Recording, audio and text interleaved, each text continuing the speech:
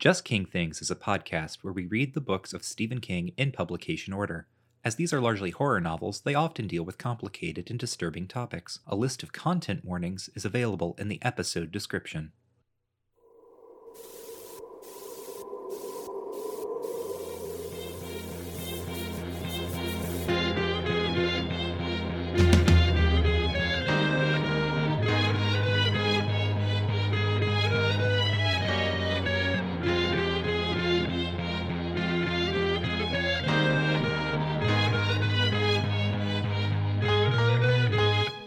Howdy, friends and neighbors, and welcome back to Just King Things, the show where we read and talk about the books of Stephen King in publication order. I'm Michael, and with me, as always, is Cameron. Hey, Michael. Hi, Cameron. Let's start the episode. There we go. No fun bits with this one. Well, I'm driving down the road in my ancient hatchback car with Delaware plates. Oh, well, that's interesting, because I'm just stepping out into the street here from between two cars, and... Oh, no. You don't want to do that. Why not? I'm doing it right now. You should probably give me a good reason to not do it. I'm parking this one right now, and I'm going to go get a Chevy Nova. Okay. I got to get in that car, and then later I'm going to park that car, and I'm going to get in a different car. So you're fine. Go ahead and cross the street. Yeah, actually, I crossed the street several times in the past few seconds. You're fine. Eventually I'm going to get back in this car. Mm-hmm. And then later I'll get back in the Chevy Nova. And then I'll get in my other car. And then I'll get back in this car. And then the Nova. And then I'll do that 8 or 9 more times. Just to make sure that everyone knows that I'm smart and cool and capable. And very Italian.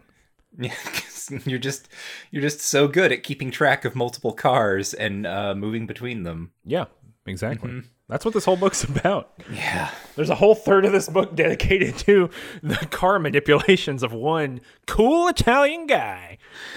Because today we're talking about Thinner, 1984, King's last Richard Bachman book, quote unquote last. It was the last for a while until it wasn't, but this is the book that simultaneously made Richard Bachman a household name and also destroyed him as a pseudonym. And we'll talk about that, I guess. Yeah, it's a pretty weird one, and I mean, it's weird in a million different ways, but one of them is that throughout the book, there's uncomfortable racial language, right? Like animating the whole thing. Mm-hmm. It is fundamentally a book that is based on So I did a little bit of research. Mm-hmm. I'm working my way in here. So a little bit of research, right? Like what is, because the word that gets used here is the G word. Mm-hmm. That is used in Europe in order to kind of bludgeon Roma people. Mm-hmm. And if you're like in the UK, maybe traveler culture. Mm-hmm. And so actually, I gave it some research, because Steve's working on when he's writing this book, he's working on some like real racial assumptions that are built into the whole 19th and 20th century. That's what's going on here, right? It's fundamentally about like a Roma guy who curses you like they would in the old country. That's what the whole thing is about. And that's just like built on some racism, right? It's built on some racism that goes all the way back to at least the 19th century. Weirdly enough, when I used to teach like a film history course in graduate school, I was astounded to find out that a large number of early cinema, and by a large number, I mean, like a handful of popular films, were all about these people.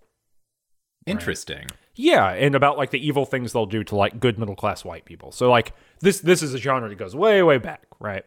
Very far. But I did a little bit of research of like what is the appropriate term, and it turns out that like there's lots of terms because it's lots of different ethnic groups and trajectories of history that like get people here. So I think the appropriate term that we should be using, and someone feel free to correct me or send an email or send a message to me if we get this absolutely wrong, but looking at the kind of self-advocacy websites that I saw, it seems like the most general term to use is travelers in the United States, specifically. Okay. Because there are lots of different groups that get brought up within the kind of language of the G word, including people who refer to themselves as that, right? And which I don't necessarily feel super comfortable doing. So, but I would say it seems like the most broad term possible to use to describe this is that these people are travelers. Okay. All right. Yeah. The challenge here is that the characters in the book are kind of seemingly wholly fictional, right? They're like a pop culture idea of like travelers rather than like any sort of specific Steve didn't do his research, right? Steve is pulling off of his own, I guess, his deep bench of like early American cinema or something. So there is a point in the novel where characters are speaking a language that's called in the text Romani. And I don't know how accurate of a representation it is because we get like lines from it. But also one of the things that I read, and I actually read this in a couple of places, but couldn't find the source of it anywhere, was that how King came up with like, I'm putting, air quotes here, Romani for this book, is that he had like Yugoslavian printings of his books. And he would just like look up cognate words like between different editions to like make fake sentences. Yeah, apparently I was looking, so I was doing some Googling around this, like what is going on, right? Like what is happening here? And the weird thing that I found is apparently most of the language is Swedish. Huh. Yeah. Okay, so maybe he was using Swedish editions of his books. I'm not quite sure, but I just saw I saw like a message board from like the early 2000s of someone being like, why is all of this, like all of the ROM, right? So they're not even called Romani in the book, as far as I know. They're called ROM specifically, which is like related, but not exactly the same as far as I know historically. But yeah, so people are like, why are they all speaking Swedish? And then people in the forum thread are like, yeah, but like they don't even make sense. As like the sentences don't make any sense. So it looked pretty Swedish. I was confused by that. Yeah, it's pretty wild stuff. And actually, I thought so too. I was reading through it and I was like, is there a connection here to like the what is the language that they drive buggies, the Amish.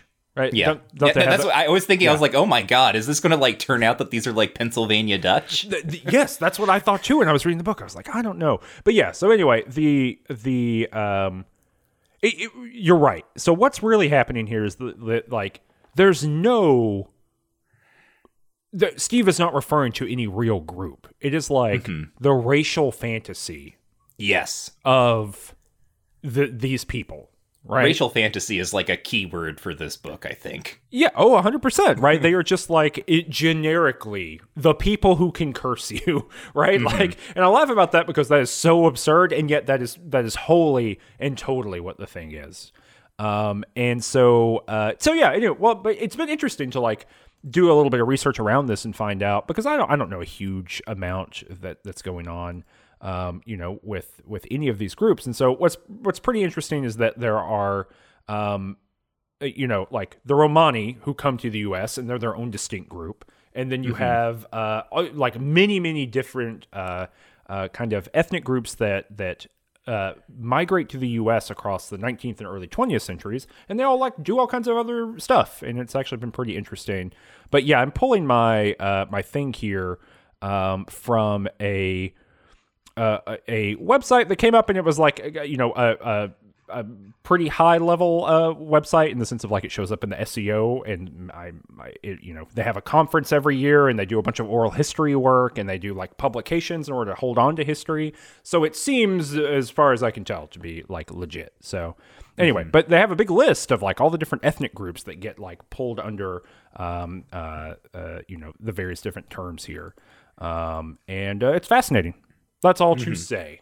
It is a fascinating thing, and I learned a little bit that I didn't know before. That's great. You want to know who also learned a lot from this book? Not Steve. No, not Steve. I feel like he didn't learn jack shit. But little baby Michael did, since this was his first Stephen King book. Oh no! And quite specifically, little preteen Michael learned what a hand job was. Is that what you're about to say? And how they'll kill you, and how they'll kill people. Well, yeah, I learned that. My reaction to that is pretty good, but I'll save it for when we have to talk about that scene. The main thing that I was going to bring up, based on what we had been discussing so far, is I remember reading this, when I was probably about 11, and being flabbergasted by the number of racial slurs that I did not know. Holy shit, there are a lot. I mean, it's a Bachman book, right? Like, and it really does seem like Steve is like, you gotta up that quotient by at least 30%. If it's like, a Bachman book. I am pretty sure that this is like the book that made me conscious of the idea that you could be bigoted against Italians. Like, that had just never occurred to me, and then this book happens, and I'm like, what? And it's a book that is bigoted against Italians by an Italian. Like, I have never seen, I mean, I guess I have, right? But like the whole shtick here. Why are we talking about an Italian guy? Well, you'll find out if you haven't read this book. But the whole shtick here is like, he's an Italian guy who's so cool, he'll make fun of being Italian. He'll say all the negative stuff about Italians. It really is a maneuver of the 20th century, right? We've talked about this in the Homestuck show about disability, right? Like the quote-unquote cool disabled person who does this. It's like this kind of stereotype character. This is like the cool Italian guy who is like totally okay with like, you know, roasting all the stereotypes. Yeah, all the and you know, we'll talk about what my mental sleuthing speculation about why that happens here. But you know, I've got some ideas about why Steve goes hard on that. But this is a book fundamentally about people who come to town and start doling out curses. And weirdly enough, other than the fact that the travelers are doing curses, their ethnicity doesn't matter. Yeah. Like, you know, you would think there'd be more involved here. But really, it's just like, who does curses? Okay, we got it. Exactly. It's like a hologram, right? It's like a cultural hologram where you can like see the structure, and like the structure is we need like some people who can do curses, but like the specific content, right? You can just like swipe your hand through it. Yes. Yeah, because it doesn't matter. It's just like curses and a guy, which is interesting because Steve goes back to this. This is also the engine of Dr. Sleep. You know, a million years from now. Yeah, because it's like a traveling group of vampires. Yes, and they are explicitly modeled off of, and I think they actually get called, I forget what their group, they're called like the Family or something like that. It's kind of a combo of like what's going on in this novel and a combo of like the Manson family a little bit.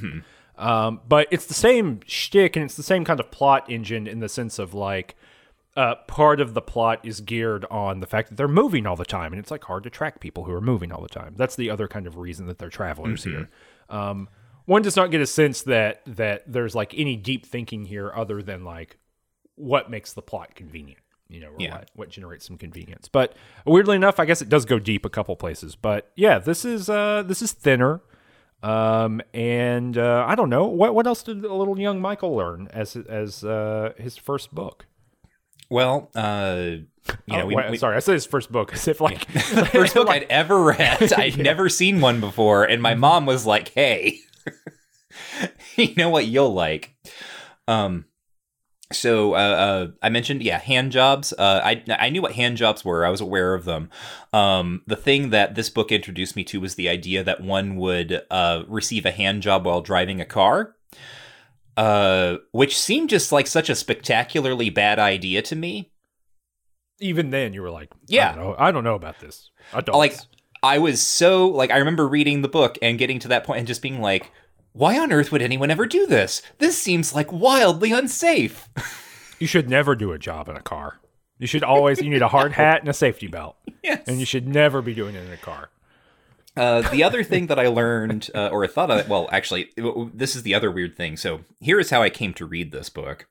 I I was a big reader, obviously, as a kid. I really liked horror stuff, but I hadn't really started reading like adult horror novels. But I had been reading like I'd been reading Michael Crichton for a bit. So like I was reading kind of, these techno thriller adventure stories, and I was like, well, maybe I could read a horror novel, right? Because these were books for adults, and I liked Michael Crichton quite a bit. So I was like, well, maybe I'll try out Stephen King, because Stephen King is like the brand name. And I knew my mom had read a lot of Stephen King, and we had a lot of Stephen King books. And so I asked her, like, what should I read? And she recommended I read Thinner. Mainly, I think, because one way of looking at this, and we'll of course cover it maybe in the summary or in large part, like this is kind of like an EC horror comics story, right? It's a story about a person who is not particularly good, who then does a bad thing, and then there's supernatural revenge that is visited upon them. And they try to fight against it, and the story ends with one last macabre twist. So that's kind of the big plot structure, and that's also similar, I think, to how some Goosebump books worked, right? Like there was always it was very common in a Goosebumps book for like there to be a final twist on the last page that suggested that the horror wasn't over or whatever. And I really liked this stuff, right? I loved this kind of like a plot construction, and my mom was aware of that. So I think that's why she recommended Thinner to me, because she was like, oh, Michael's a weird, vindictive little boy. He will love this story about a man getting his comeuppance. And not the plot, like the load-bearing hand job, or the load-bearing dog murder, or the... like anything. I mean, it's a Bachman book, right? Like it is fundamentally at its core. I think you're right. I think the connection to Goosebumps is very appropriate, because it is basically, what if a Goosebumps story was also an exploitation novel? Yes. It just like takes the pieces of that and then drives them 15 feet deeper into the ground. But it's not complicated. It's a pretty quick read. I think I read it in like 2 days of 2 like big sessions of sitting on the couch. It moves really quickly. I could see after the Talisman, it's like riding a bullet train. yeah. I was breezing through it. I was like, hell yeah. And it also makes you think, what was happening? Like, what is going on? It has to be Peter Straub, right? But then you think, I know what the books that are coming down the pipe are. So no, it wasn't. Actually, Brendan, who I mentioned in the last episode, he and I were talking, and something that he floated that I think is maybe a point on the Talisman and why it turned out the way it did. That book was written on an outline, which is not what Steve normally does. Yeah.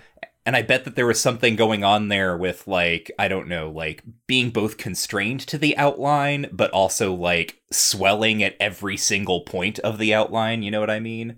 Yeah, not being able to move forward, really. I could see where Steve could really start bloating things if he can't move forward, but he wants to keep working. So that makes a lot of sense to me, kind of delving in and expanding at every turn. But this is not a novel about expanding at every turn. It's a novel about getting thinner. It's not about getting thinner. Yeah, I don't know where this is in my... I read this early. I have to assume. Is it in the Bachman Books collection? No. Okay. And I remember this because my mom like pulled it down from the shelf and she handed it to me. And this was another thing. Is she was like, yeah, you should read Thinner. And she like hands it off to me. And I'm like... I had asked for a Stephen King recommendation, and she hands me Thinner by Richard Bachman, and I'm like, Mom, what the hell? You're like, you dummy. You can't even read, Mom. Are you kidding me right now? I'm serious. I'm Michael. I'm little Michael, and I'm serious as hell, and I got a pack of smokes up in my shirt, and I'm I'm schoolyard tough. That was me. I know various people who knew me when I was younger listened to this show, and they can vouch for that was me. I was an evil greaser as a child. I don't know where this was in my. It had to be fairly early, and I think it was before the other Bachman books. But I don't think I ever went back to this very often. I watched the movie a million times for some reason.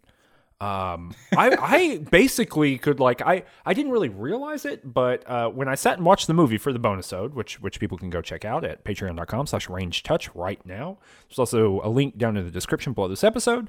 But when I did that, I was like, oh shit, I know this like plot point for plot point. Like I know I can tell you shots and scenes from that movie like from memory. I have no idea why, but I think I probably only read this book one time.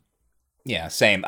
So the other part is of my little history here is I got to a particular point in this novel, like I finished it, but I didn't enjoy it, and I remember at a certain point thinking as I was reading this, like, I don't think Stephen King is that good. I don't think I'm going to read another Stephen King novel. Like, I don't understand why people read this guy. And like I said, we'll talk about those specific parts. I assure you, they're actually not as interesting as they sound. They're just the boring parts of the book. But in retrospect now, like coming to it with my current outlook and knowledge, they're interesting formally. But at the time, I was just like, why does this become a book about the mafia 2/3 of the way through? I think it's rad. I think there is nothing cooler in a book that is ostensibly about a cursed man in his journey for revenge. And then 2/3 of the way through, it becomes a mafia revenge spy novel for no reason. I mean, there are great structural reasons for why. I think you're right. I think we're going to have a lot to talk about here, but it is such an unexpected turn. And I'll also say, I think this novel is good. Okay. Long pause. Yeah. Like, I don't, like, content-wise, we're going to talk about all the stuff. I think, like, it is full of what I think to be the most wrong-headed notions on this earth about, like, people and their motivations and how they should interact with people. And racial formations in the United States. I think all those things are bad, right? But as far as like when we think about like the structure of a novel and the way that like King moves through all these different kind of pieces, I think that's awesome. It is genuinely, I think, very interesting. Now, so when I say it's like great, I don't know if I like want to read this novel again ever. But I think that it gives me a lot. So I say all this to say, it gives me a lot of hope for when we get to Stephen King's like guys being dudes novels that I haven't read, you know, from like post 2010 or whatever. All these like, like Jack Reacher-esque novels that he's been writing, or these like procedural novels or the crime novels. I think those might be good. Yes, actually, I agree. I agree with you on this point. Because there is something like sort of content aside, like technically this novel works, right? I don't mean that on a technicality the novel works. I mean like the pieces here, like they're fitting together, and I see how they fit, and I see how the story goes, and it is kind of a longer term glimpse of what I in a previous episode called Crime Fiction Steve or something like that, right? This is where we're seeing kind of the most of that come forth than we've seen it anywhere thus far. And I think maybe now too, I'm like hot tub adjusted in some ways to the Bachman style. Which is that, I mean, it's an exploitation product, right? It's like I almost said ECW. It is like an EC Comics, like Creep Show. It's like those things, right? It is taking a thin concept and just making it as gritty and gross and disgusting and purposefully offensive. You know, deeply offensive on purpose to like throw it in your face. Yeah. And, you know, in the same way that all the exploitation work from particularly the 70s and early 80s, you know, it's like Death Wish. You know, it's part of that kind of genre at the time. And so, like, I think to really enjoy this novel, you have to be able to bracket all of that. And I can, in some ways, bracket all of that just to be like, I don't like all this stuff and I like the structure here. But also, I wouldn't blame anyone for not bracketing that, right? Like, it is on face deeply offensive and is based in, like we've talked about, a racial imaginary and a gender imaginary and a class imaginary that just sucks. Just, you know, is brutal to sit through. And we haven't even talked about just like the fat phobia, right? Like that this is Steve following through on the thought experiment of Dan's Macabre of like how fat would a person have to be for them to just be like ipso facto immoral. So we get that, and then the entire engine of kind of the main plot then is putting that character in a lose-lose situation, right? Both his fatness is a sign of his, like, his complacency, his upper middle class comfort, and all this stuff. Like, that's why he's a fat guy, right? Because he's wealthy and he doesn't really have to deal with the realities of existence and blah blah blah blah blah. Yep. But then the sign of that, the additional sign of that, is the curse, which makes him get thinner. So then being thinner is also a sign of his, like, moral lack, so he can't win for losing. Yeah. I mean, it's like all the Bachman books, it's cruel. Mm-hmm. Right? Like, fundamentally at its core, it is cruel to its main character. It is cruel to all of its side characters.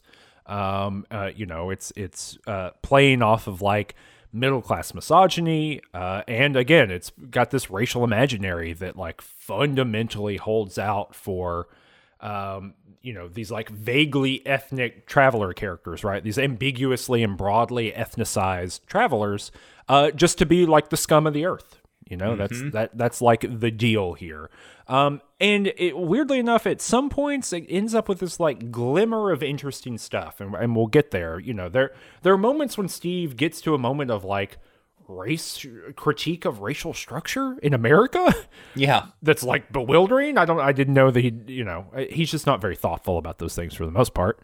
And then sometimes very critical of middle-class life. There are, again, hints. We've talked about this since at least The Shining, but he really will bear down on the American white middle class, and be very self-critical. And we actually found some additional information about that that's going to be pretty interesting. But I think we got to do the 5-sentence summary, Michael. Yeah, I think we do, and it's your turn this time. This is the entire plot of the book. One time we did this and someone said, "Are you just struggling to read a Wikipedia summary?" No, I'm not. We're coming up with it off the top of our head. Got to do the whole plot of the book in 5 sentences, and thankfully this is not The Talisman, so that's going to be easy to do. This is Thinner. So let me say it. What's the main character's name? Billy Halleck. Billy Halleck, William Halleck. William Halleck is a lawyer in a small town in Connecticut, and he was getting a hand job before he hit a woman with his car. Mm-hmm. Sentence 2. That woman was the daughter of an old magical man who then cursed William Halleck with getting thinner. Open parentheses, boo, close parentheses, period. He gets thinner and tries to track down the old man after all of the other people who helped him cover up the crime succumb to their own curses. Eventually, he brings down the curse of the white man from town, which is an Italian guy who hounds all of the travelers for a long time. Open parentheses, in a crime novel-esque way, close parentheses, period. He gets uncursed and puts the curse into a pie and then eats that pie. Like a big clown. The end. Well, okay, that works, except you missed a little bit at the end there. What did I leave out? Well, he doesn't just, like, put the curse into a pie and then eat the pie because he's a clown. Well, he is a clown. He is a clown. You missed a step, which is that his entire plan is to put the curse in the pie and then have his wife, whom he hates for giving him the hand job, he like, blames her for everything, have her eat the pie. And then he'll be, everything will be square, right, as far as he's concerned.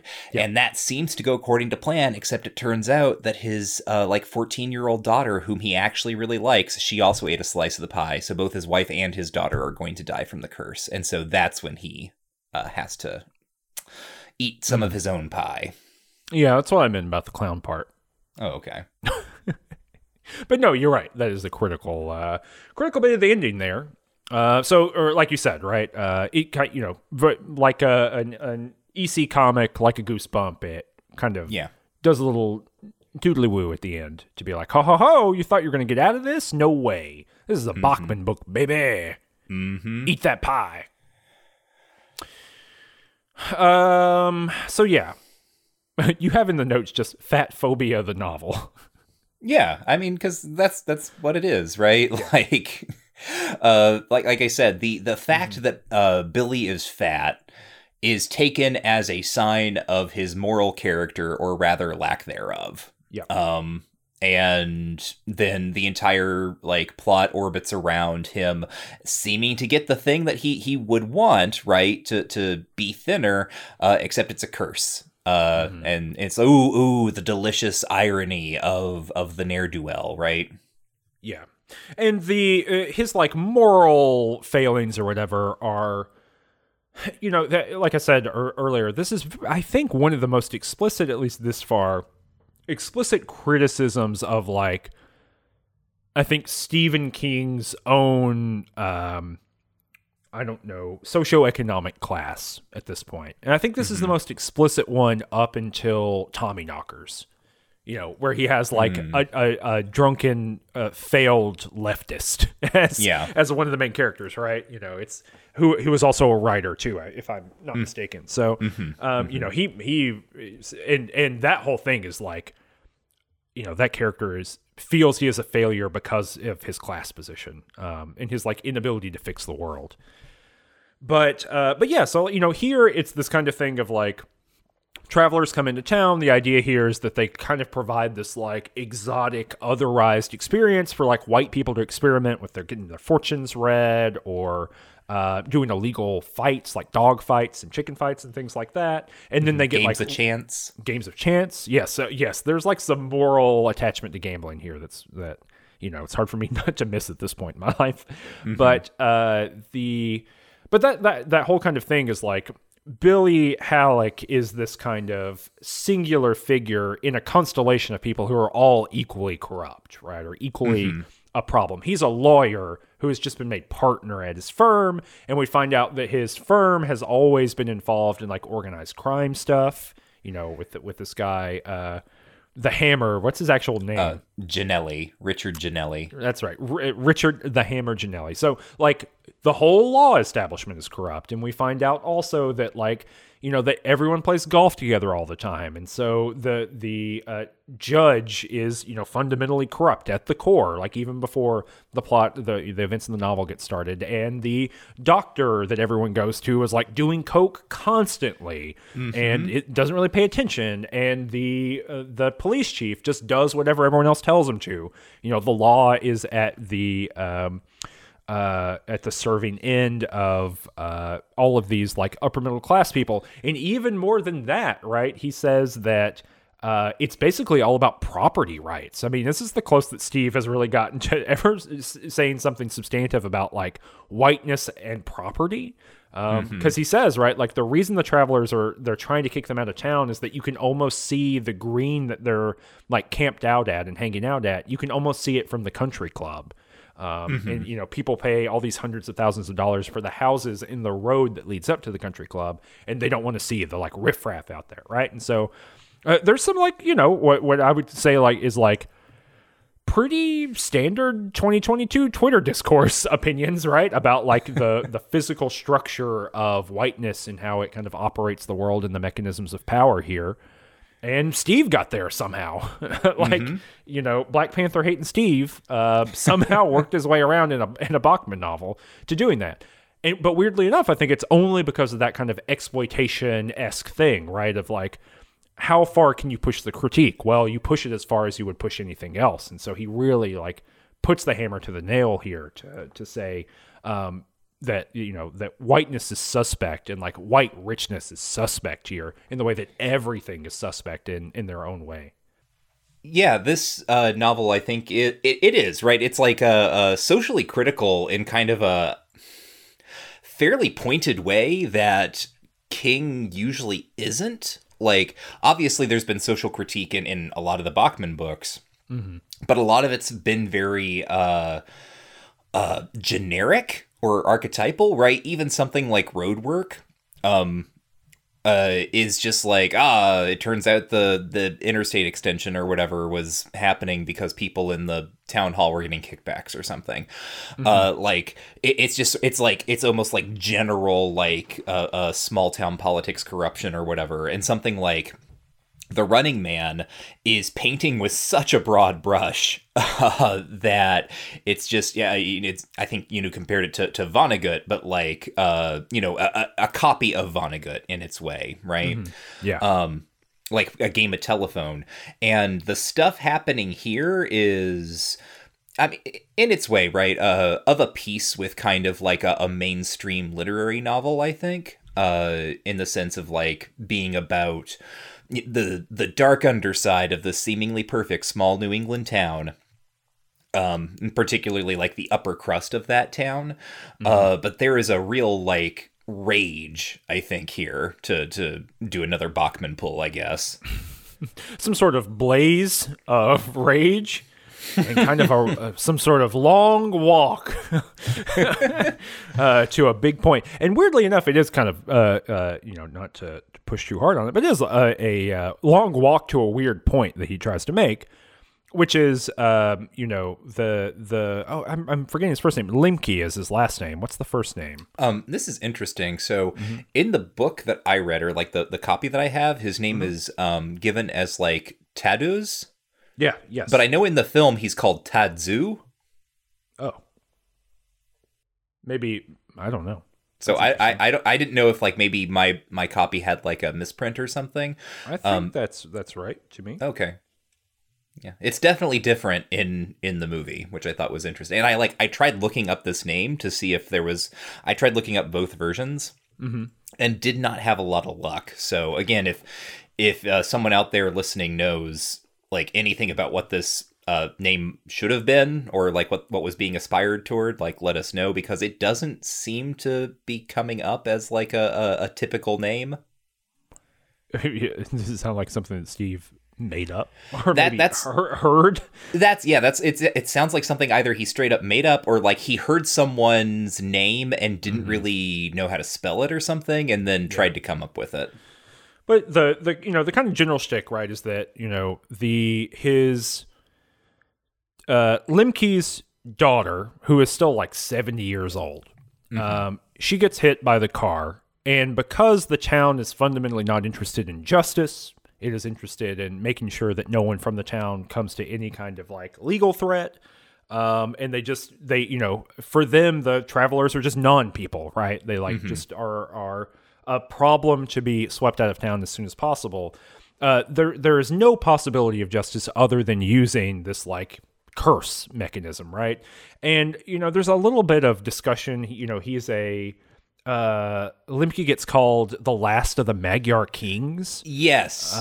Which is like this, very interesting, almost like Lovecraftian, even in its racism, this kind of like Lovecraftian thing of like another time, another place, this is the remnant of some other world. There's a little reference to the Lovecraft cycle. There's a head shop that gets mentioned that's called the King in Yellow. Yeah. And both parts of that. Right, it's Hester first, and then Hester burns down, and the King in Yellow gets built there. That's Chambers, right? Robert Chambers. No Mask. That's for King in Yellow fans. Here's a deep cut for King in Yellow fans. This is how I imagine No Mask to always be said. No mask. No mask. But okay. Back to the main thing. But so, it's explicitly made text. It's not subtextual at all. Lemke says, yeah, we don't get justice through your system because you hate us. And so this is how I get it. So eat shit, buddy.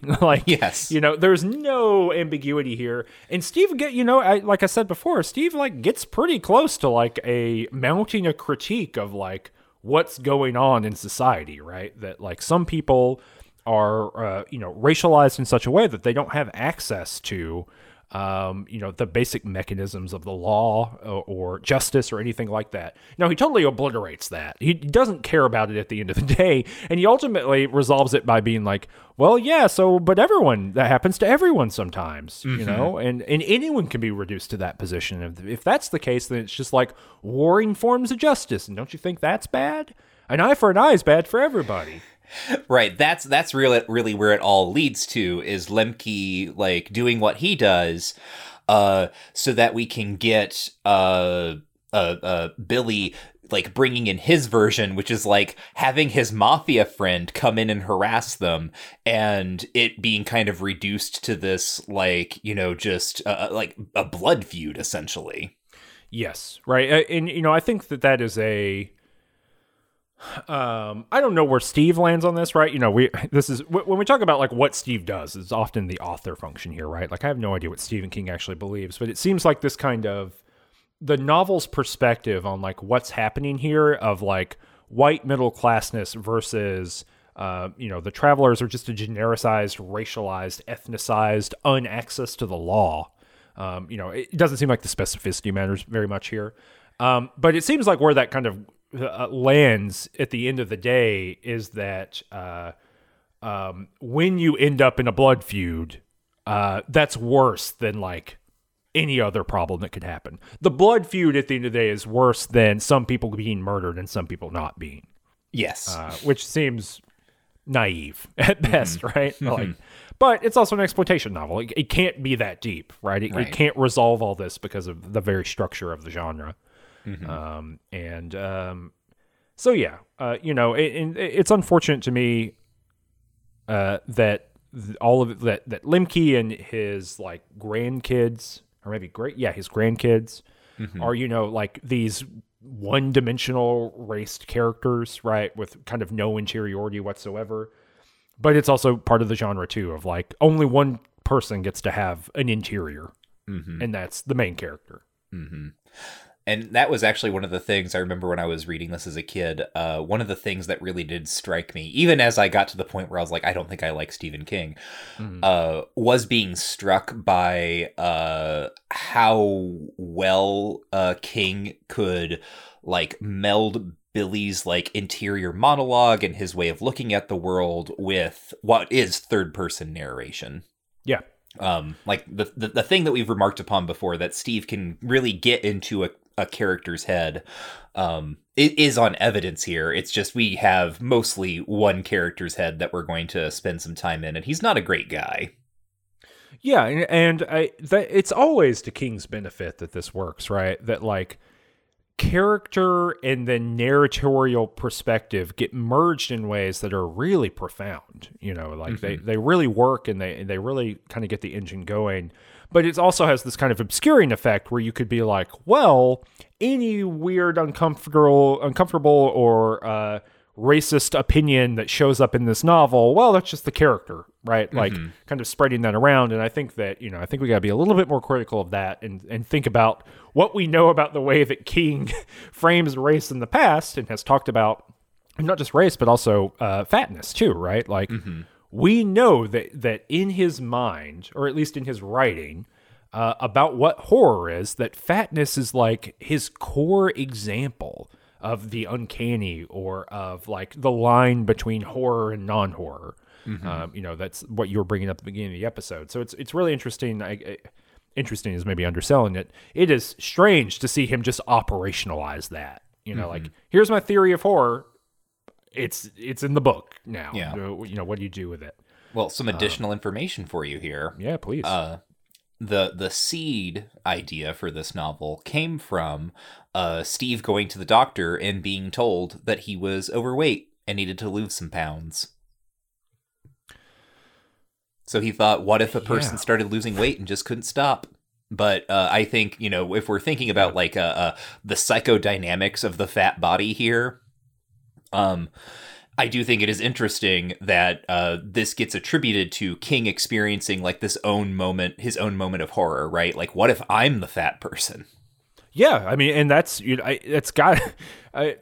has to be in the works, right? Like, he's already had these thoughts. He's written them down in a book.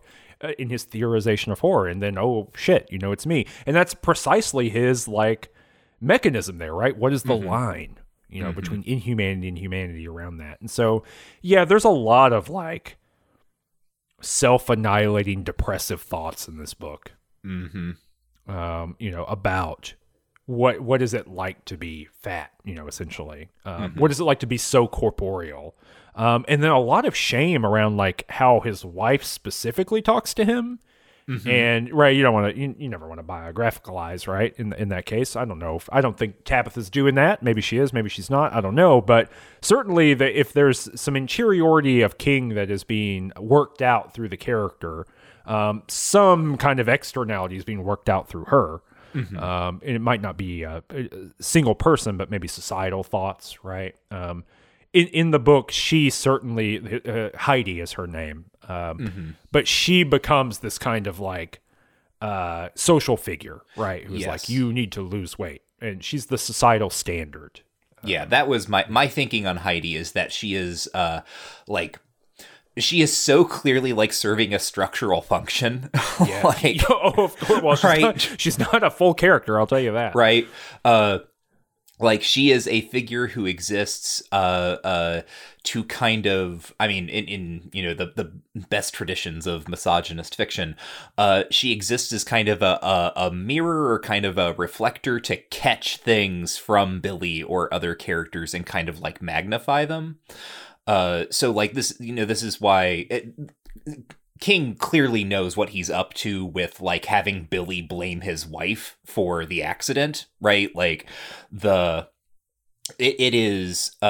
me at least, it seems pretty clear that we're supposed to understand that Billy is just like looking for a way to avoid responsibility, right? It was like, it's actually my wife's fault because she started giving me a hand job and she's never done that before, and why that day of all days, blah, blah, blah, blah, blah. Just sort of all this protestation that it helps him obscure the fact that like he is embedded in this social position where he got off scot-free, and that was not his wife, right? People did not do that because his wife is such an outstanding figure in the community or whatever. They did it because it was Billy Halleck, right, their friend.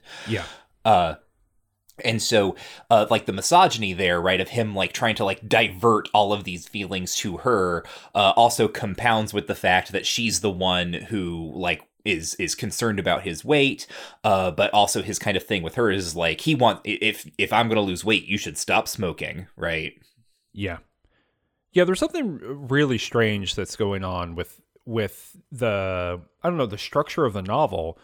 Because for Billy Halleck, the for lack of a better term, inciting incident, right? The kind of like first little hump we get over is a hand job in the car. But really, for everything else in the novel, the inciting incident is not that. It's the trial or the dismissal of the trial, right? Yes. And so for him, from his perspective, everything, as you're saying, begins there with her actions. But that's not really the case for any of the implications of that. So let me float an idea here. You and I have talked about this briefly. All of the Bachman books are social novels, right? They're like all working through some sort of social issue. People's mothers who fuck. Yes. And white rage, and property, and what if someone ran a lot? Vietnam. So all these things are happening, right? This book comes out in 1985, and I was really struck by the first conversation that happens with the doctor. Mike Houston. When he's asking about the symptoms of the thinner curse, right? Because we kind of start the book after the curse has already been done, and we learn everything in retrospect, as opposed to, for example, if you've seen the movie, it tells everything in order, right? Yeah. Of course you would. But so he says, okay, this is the conversation. I want to see you in my office tomorrow, Houston said. I've got a case. Never mind your case. This is more important. In the meantime, tell me this. Have you had any bleeding? Rectal? Mouth? No. Notice any bleeding from the scalp when you comb your hair? No. How about sores that don't want to heal or scabs that fall off and just reform? No. Great. Houston said, by the way, I carded an 84 today. What do you think? And they talk about some other shit. And I don't know enough about like cancer diagnosis in the mid 80s to get a sense of this. But when the scabs that fall off and reform, and like the obviously the losing weight part of it too, the bleeding gums, those are symptoms of AIDS, right? Of HIV infection turning into AIDS, or the set of symptoms that make up AIDS, or at least some of them. And I really got this sense early on that this was a novel that was working through AIDS panic, and that kind of falls apart, in the sense of it goes away. But right, it's a sexual encounter that's unpredictable, that has unpredictable consequences to them. There's all of this discussion about like homosociality and like all of this, there's like his doctor jokes that he's having anal sex with him, right? Like, yeah, there's all kinds of weird stuff that's going on with that. And I don't know, in the same way that once I got Vietnam in my head around The Long Walk, it was hard to get that out of my head. Once I got, the AIDS epidemic, and especially the early 80s, right, when this is being written, and AIDS kind of, becoming like a massive public health crisis that's being ignored for the most part by, anyone with power, and being very much a thing that is treated as either non-existent or a problem for someone else, right? And like, think about the way that Halleck is constantly talking about this curse and no one takes it seriously and keeps telling him it's something else. It could not be a curse. You got to be making this up. I don't know. The resonances are just so strong for me. And I actually looked it up. I was like, is there anything going on here? And I was looking for interviews, and I weirdly enough found a different interview that I think you and I are going to talk about in a bit. But I don't know. It just kind of got lodged in my head, and I don't have like a full read on that or anything, but it really resonated. Yeah. I had not thought of that until you pointed it out, if only because like cancer is the word that gets used, and like cancer is a fixation for King. Like, of that's course, a thing that comes up repeatedly, and I mean for obvious reasons, like with the history with his mother and everything. But I think it really does work because of what you pointed out, kind of how this, like the inciting incident here is kind of this unpredictable sexual encounter, not that this like solves the book, right? This is not this is not an argument where it's like a novel theory. Thinner is really about AIDS. Like and subscribe. No, it's not. That is how I feel about The Long Walk in Vietnam, by the way. Like, slap that on YouTube. The Long Walk is really about Vietnam. I do feel that way. Yeah. I don't think that's here. I just think it's like part of the melange, right? Like the informing concerns. And, he says that over and over, that not to kind of go back to the well of Danse Macabre, and I'm sure that we're going to learn more things about the way that Stephen King thinks about fiction. In fact, he's got a whole book called On Writing that we're going to read in like 15 years. But he says in Danse Macabre, right, like pushing on people's social fears is the way you make a horror novel work. So like what the AIDS thing does for me, at least, is it helps me like pull to the surface a couple of other things that are going on here. So we start out with this like sexual encounter with the hand job. He hits Lemke's daughter. How Lemke then passes the curse onto him is he brushes his hand along Halleck's face. Right, so we've got this recurring hand imagery. Notably, like my copy of the paperback edition is just like a red, like smeared handprint, and I don't know like what yours looks like, but this feels like a kind of icon for this novel. Well, it's got a skinny guy on it. Oh, okay. So we've got like Lemke, hand to the face, right? This is how hands are showing up. The sexual encounter with his wife makes Halleck start to resent his wife and start sort of, building up this kind of like a little like powder keg of misogyny that's going to be his attempt at the end, right? Like to take out his own wife. So when he finally tracks down Lemke after having Janelli like terrorize them and like force the travelers into like arranging a meeting with him so he can like resolve the curse in some way. Lemke meets with him on like a park bench, and he has this pie, and this is where they transfer the curse into the pie and all that stuff. Oh, I forgot. There's a mediary step here. The first time that Halleck goes to the Traveler's Camp, he tries to do something with them, and they ignore him and laugh him off. And then Lemke's granddaughter, Gina, she has a slingshot with ball bearings, and she shoots one into Billy's hand. So now his hand is wounded, right? He's got the bloody hand with like this open sore in it. Then later on, when he meets with Lemke at the park or whatever, where they have the pie, Lemke, there's this, and this is like a long scene where Lemke is kind of like ruminating on sort of this mixture of like the magic that they're doing, but also like justice and vengeance and all this stuff. But he slices open the pie, and as he's talking with Halleck, he's like massaging the pie's crust.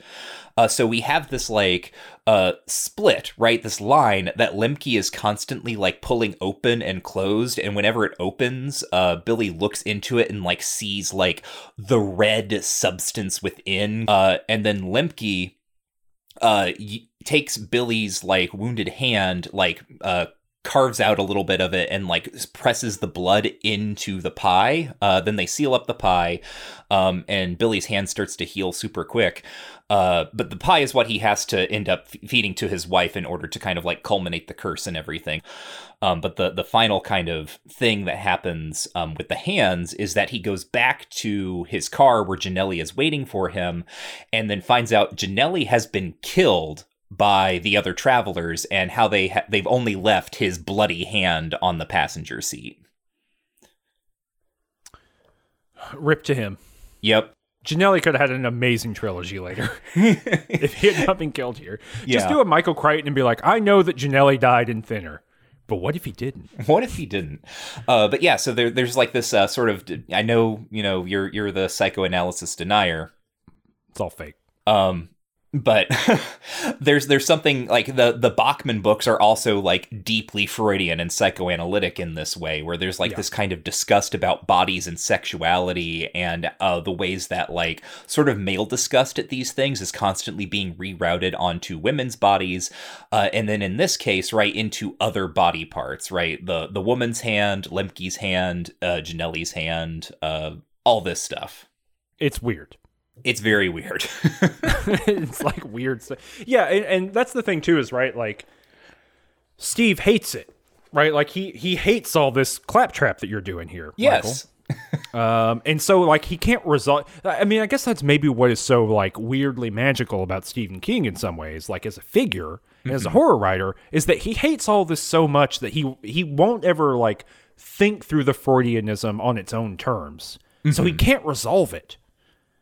Right. It just becomes like literally like the hand becomes like a disconnected floating signifier, right? It can't do anything. It's just there, and he like throws it in a McDonald's trash can. Yeah, that's like that's the end of Janelli the Hammer.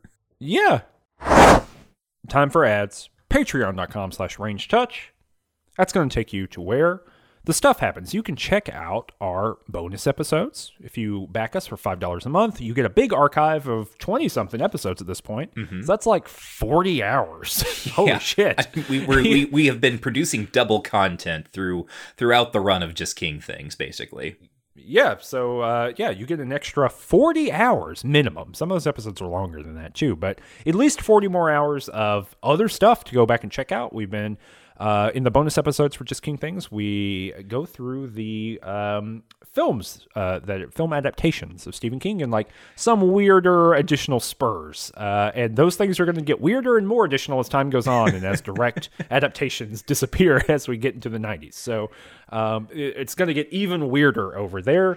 I hope you'll love that too. So anyway, you can go over to patreon.com/rangetouch to check that out. We got all kinds of really cool guests. In this month's episode, we got a special guest. Special Jeff, neither named Jeff.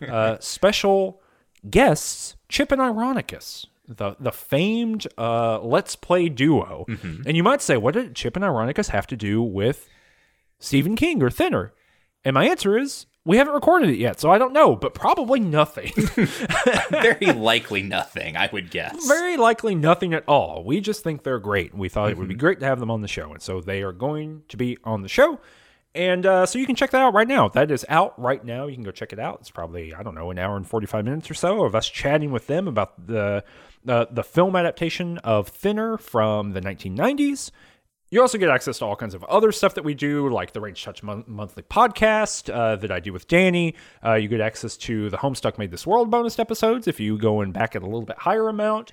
And when Too Much Future starts back up, our show about the Fallout games, you can get access to that as well. So it's all kinds of stuff going on over there. We only are able to do this show because there's Patreon support for it. If you like listening to the show, think about buying us 1 cup of coffee per month. It makes a significant and real difference and helps us out and lets us do really cool stuff like our trip to Colorado that we did now last month that you are hearing, where we went to see the Shining opera. And so we got an episode coming out this next month, a little bonus episode for you that's going to be about going to the opera and checking that out and seeing what was up. We talked for about 2 hours afterward about it, and then we made like a mini documentary about going to the thing, and then we went to the Stanley Hotel and did all kinds of stuff.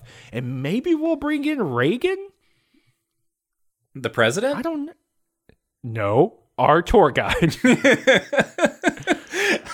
I had to provide that context. It's important, but we had a tour guide named Reagan, and we had a rip-roaring time. Oh my goodness, he was and great. Maybe Michael and I drank a lot of wine and then hung out with Reagan after hours. That might have happened. That might have happened. There might be footage of us extremely smashed, like walking with Reagan around the Stanley Hotel ballroom. Where Stephen King filmed something, but where the tour didn't take us. We went behind the scenes after hours. So anyway, we got some shenanigans. We should probably record like a little episode, or it'll go in the documentary. Never mind. We're working on the documentary right now. Anyway, this is all an ad to say, if you want to hear all the shenanigans we get up to and you want to help support this, we don't do any advertising. We don't do any partnerships. We don't run ads except for ourselves, right? You're hearing it right now. So yeah, think about kicking us a cup of coffee a month, $5 a month. You get all kinds of cool benefits. You get lots of hours of additional content, and we get money, which we need. I need to pay my student loans. So think about doing that, and we hope you enjoy the show that you're listening to, and we're going to let you get right back to it. Bye. And so, yeah, I think that's pretty interesting, weird stuff. But so let's talk. I mean, there's really not much to say about the novel's pretty quick and clean, right? Like, dude gets cursed. His buddies get cursed. I guess that's interesting. Let's talk about that really briefly. So 2 other people get cursed. The judge, right? Only 2 other people, right? Yeah, just 2. Yeah, that's right. So the judge gets cursed because he's the person that let him off, and then the chief of police gets cursed because he's the person that like didn't breathalyze him and didn't like prosecute the law, blah blah blah, all that stuff. These are basically just like little one-off stories for Steve to go hog wild with. Yes. Like, what if guys were different? What if guys had stuff happen to them, Michael? Like, what if this novel were happening to another person? What would be going on with them? Yeah, and they're not even consistent with, like, the Thinner thing. No. So, the judge, for instance, the word that gets said to him is scales, which seems like it's maybe going to work on, like, a justice pun, right? You know, scales of justice or whatever. But mostly it turns him into a lizard man. Yeah, he turns into an alligator man. Yep. That's fun. He goes off to the Mayo Clinic. He goes to the Mayo Clinic, right? Because he is like, he refuses to believe that he could be cursed, right? He's like, he is the warning. Both of these other men who are cursed were like the warning signs for Halleck, right? Like, this is why you must go and do your quest to find Limke, because otherwise you'll be like this guy. So one is a dude who's in denial, and he goes off to the Mayo Clinic, and he ultimately dies there, and he's turned into a lizard. An alligator specifically. Yeah. So that's happened to him. And then there's the chief of police, and I don't know what word gets said to him. Yeah, I don't think it gets revealed to us what word is said. But he explains it that when he was a teenager, he had severe acne or like recurring cycles of acne, and it always started in like one particular place, like I think like above his eyebrow or something. Yeah. And that comes back and then gets really bad. Yeah, and it like spreads out. His whole body's like one big zit, basically. Yeah. And it's like there's some real night shifty kind of stuff in here, right? So he like drags his hand down his face, and all these like big like quarter-sized zits are popping. Yes. And he says his face is sliding off. I really like the writing here. It's its own kind of like little story. And then he kills himself, right? Yes. And so that's the other warning here. Hey, you go to the medical people. They're not going to help you. They're not going to help you. You're going to die. I think the judge actually ends up throwing himself out a window. Yes, he does. And then, your other option is just to sit here and wait till you waste away and then just die. It's your other shot. So why don't you go getting, dude? Hop to it, Billy. He gets involved. He sends a detective agency after the Lemkes, starts following them, bebops up and down the coast. It's very much like the traveling sections of The Running Man, where it's like, who cares? Yes. like just cut to it. I don't care. Like, this is the point where, as a kid, I was like, I don't think I'm going to read Stephen King again because this is boring as shit. It's so boring. It's like The Talisman that like you get like, and it's like some of the more boring traveling sections of The Stand. At least in The Stand and all of those sections, we learn more about the characters. It's different groups of characters talking to each other, right? So you like really get some characterization going on here. Here it's just one dude, and he's constantly reflecting on the things we've already known in the novel. Yeah. I don't know how a book that is like 200 pages can have repetition in it, and yet here we are. Well, and we're also like, he's learning so much about like the cyclical nature of the tourism along the Maine coast. Because he's going to all these little towns like around like Bar Harbor and Kennebunk and stuff, and like just like talking to people in these towns and like learning about, oh yeah, when I was a hand in the 30s, I knew the Lemkes, and it's just like, okay, like yeah. And like all of that's fine on its own, but like sitting and reading it, it's like, all right, I get it. Here's the class composition of people who go to this town for vacation versus this town for vacation. Yeah, I do. It's so funny to me. So Steve hates his character. I'll say this, but it comes up enough. I feel like we can say Steve here. But the narratorial voice in this novel hates coastal liberals. Yes. Absolutely hates like people who like wear Bermuda shorts and like smoke weed and become lawyers. Sellouts. One and all. Again, there's this kind of class tension. We got some good stuff to read about class tension in just a minute, but eventually, he finds the Lemkes, and the Lemkes are like, hey, no, eat shit, buddy. We told you thinner. Fuck out of here. And he was like, I'm going to get the curse. They keep calling him the white man from town, which in the language that they're speaking, this like kind of pseudo-fictionalized language, just means like total dumbass or something. Yeah, something. So anyway, they call him the white man from town like over and over again. And he was like, look, if you don't take this curse off me, I'm going to get the curse of the white man from town, which is our own like deep, dark secret. And I'm going to put it on you, Buster. And you can deal with it. And this I do think is interesting because the curse of the white man from town, the curse that the upper middle class lawyer, right? Hell, upper class lawyer that he can summon up is organized crime. Right, like the conspicuously ethnicized like white man, right? Yes. Like we've got our own curse. And it's Italians. Yes. That's explicitly what happens here. I think Giannelli is like such an interesting character. Well, and so he's so interesting that he becomes the protagonist yes, for like a full chunk. Pages. Yeah. Yes. Like the novel just is like, all right, whatever. Who cares about this other guy? Let's get with this Italian Steven Seagal. Like it's just called Giannelli's story, and this is one of those moments, like it's a chapter called Giannelli's story, and he just becomes the main character. Like that's just what happens. And it's fascinating to me because this is one of those moments where, as a reader now, I encounter it and I try, like, I when I encounter these like weird fractures or like strange like markings within a text. Marking is not the best word there, but it's something like, feeling a slight gap between what the novel was and now what the novel is, and it makes me want to start to disassemble it and be like, did this start out? Wait, because this could have been, put this a different way. This could have been just like a short story or a novella, totally from Ginelli's perspective, about like a mafia guy who gets called in by a dude that his lawyer who's gotten him off on some things. He's on really good terms with him. He's a guy he likes a lot, and it's like, hey, I need you to take care of something for me. No big deal, right? I'm a mafia guy. Like, this is, sometimes people come to me and I need to take care of things. And he goes to the guy and he's like, hey, what do you need taken care of? And he's like, I have been cursed. And I need you to intimidate all these people into taking the curse off of me, right? That could have been its entire own story. That's the better book. Yes. And you get a whole chapter of like convincing that, this like no nonsense, and Ginelli says, I don't believe in curses. I don't believe in this crap. But I'll do it for you. That's a better book. I think that's way better than this book.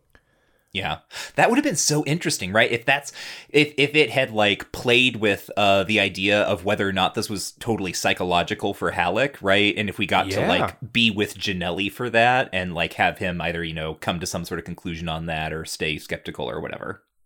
And then you can get like a third person perspective on this like question of like racial justice that King is kind of floating in, just kind of letting sit there, right? Like you get this third party being like, dang, if there is a curse, these people are aggrieved and maybe they've got a point, right? Like you could put that interior to a character who is three-dimensional, because Ginelli, even though he gets to be the main character for a while, not really three-dimensional, kind of just a one-dimensional guy. He's a dude who does mafia shit and does it very efficiently, right? But I think that's the better novel. I think that we have just stumbled on the better version of Thinner. Well, neat. But yeah, so he just starts doing, so he like, this is what I was talking about before. There's plot load bearing dog farts. Yes. Because they've moved the camp. And he goes to the place where it was. This is Ginelli. And he's like looking around, and then he hears a dog fart off in the woods. And then he's like, I gotta kill these dogs. Right. That's how he finds where they've relocated the camp. Had that dog not farted at that precise moment. Yes. Yeah. And that's how like Ginelli's a bad dude. He kills all these dogs. Like he's a bad guy. He kills people and dogs. Yeah. I did like all the stuff the right before that happens where what's his name? It's not Halleck? Yeah, Halleck. Okay, I'm having such a hard time with that. So when Halleck is because he's like losing a lot of weight. He's down from 280 or so at the beginning of the novel to like 130 or something, 120. And he's 6 feet tall. I mean, he's a big dude. And but he's doing that, and the doctor shows up to like fix his hand, because when he calls Ginelli in, the first guy who shows up is a doctor to like patch his hand up with the big ball bearing hole in it. And the doctor's like, yeah, I can't give you anything like stronger than an aspirin. He gives him something slightly better than that, but he says, look, I feel bad giving you anything better than a baby aspirin because you're in such rough shape. And he's like, here's potassium pills. You gotta, or no, he doesn't even give them to him. He says, you need to go buy potassium pills. And then Ginelli goes and does it. Yeah. But I really like that. This would be a place where like, I don't know, that attention to detail gives some contour to like the back third of this novel that might not otherwise be there. But yeah, Ginelli shows up and he starts doing that. He starts intimidating them, and then the second thing he does is go and he just starts firing an AK-47 wildly in the woods, like at their stuff and intimidating. He's not shooting anyone, but he is like, I don't know. It's big movie energy, which is why it works really well in the movie. Well, it's like he does that, and that's what finally terrifies them enough to like for Lemke to be like, okay, I'll like meet with him and like remove the curse. Oh no, there's one extra step. It's when he pretends to be an FBI agent. Oh, right. That's right. That's what makes this good. Like from this whole part up to this is like, oh, okay, this is like pretty wild. There's also a really cool like interior story that happens here where he hires like an upper middle class drifter. Yeah. The implication is that he's like a sort of rich kid from these wealthy families that vacation along the Maine coast who's basically become a drug addict, and so now he's become a drifter. Yeah, and so he's like, bebopping around. He's like, hey, I'll give you money to follow this convoy after it leaves and go to whatever location. He gets made in the middle, so they recognize him. He ends up in the middle of the convoy somehow, and then later he's like found dead. Mm-hmm. And then Janelli just goes and buries him in a gravel pit. Mm-hmm. It's like real, like, gritty 80s movie stuff going on. This is also where we're getting all of the, like, Janelli moving cars around and, like, making sure they look plausibly broken down by the side of the road so they don't get towed, but so he can go back later if he needs them. And yeah, he ends up with 3 guys. He gets in a cab and just starts driving. He's like, go drive out in the wilderness. And they drive slowly until he finds a car for sale. He buys it for cash, right? Like, there's a lot of detail here about, like, the operations of what's going on. It really seems like the kind of detail that someone who was doing a lot of cocaine might care about. But, who knows? And, but what's interesting about it is that, and this is where I was like, this is cool. Like, I mean, not cool in like, he's a good person, but cool in like, this is spy novel shit, right? So he does all of this like intimidation, firing a gun above their head at night, whatever, leaves, comes back the next day dressed as an FBI agent with a fake badge, and then starts interviewing people about it. This was cool. Yeah, it's super cool. Like, create the conflict. It's some Jason Bourne shit, way later. And so he goes in and does that, and then he like intimidates the daughter specifically, or the granddaughter, and threatens her life, right? Yes. Yeah, he has he throws stuff on her face that he tells her is acid, and she's like screaming and stuff, and it's a bottle of Pepsi that he bought earlier. Yeah. Right, but that's like his intimidation tactic, is be like, this is acid, and then throws it in her face, and she's screaming, and he's like, that was just cola. Yeah. Just a huge jerk. Mm-hmm. Just a bad guy. But you know what? Evil undoes itself in the end, Michael, because that dude ends up dead. So, so they go and then they get the curse out. Yep. Bing, bang, boom. The end. Yep. Oh, I forgot one piece of the little like weird chain of imagery that I was meaning to trace earlier and we haven't brought up is that Lemke has an open sore on his nose. Yeah. Right? Yes. That's sort of suggested to be like some sort of cancer or whatever, but it comes up again and again and again, right? It's constantly referred to as his rotten nose, which again, having kind of like an open sore, open wound, right? I'm sorry, this is just what psychoanalysis does, right? This is another kind of like yonic or vaginal symbol or something. The syphilitic, yes. Right? This is a character going back to the 19th century too. And I think that's part of it too, is like, he's this holdover. At some point, his youngest age that we're quoted by the investigator, I think, is like 106. Yes. He is the old country in all ways. This is King playing with this like set of ethnic stereotypes in the same way that Barlow is playing with Dracula, just like way less artfully and in the Bachman mode. So it like can't be good, right? In some fundamental way. The exploitation-y kind of lean to it just overwhelms anything that could be more deftly or more interestingly handled. It has to resolve itself in disgustingness, going for the gross out every time. It can't be something at least interesting like Barlow is, right? Right. But instead it's just like a big weird racist melange.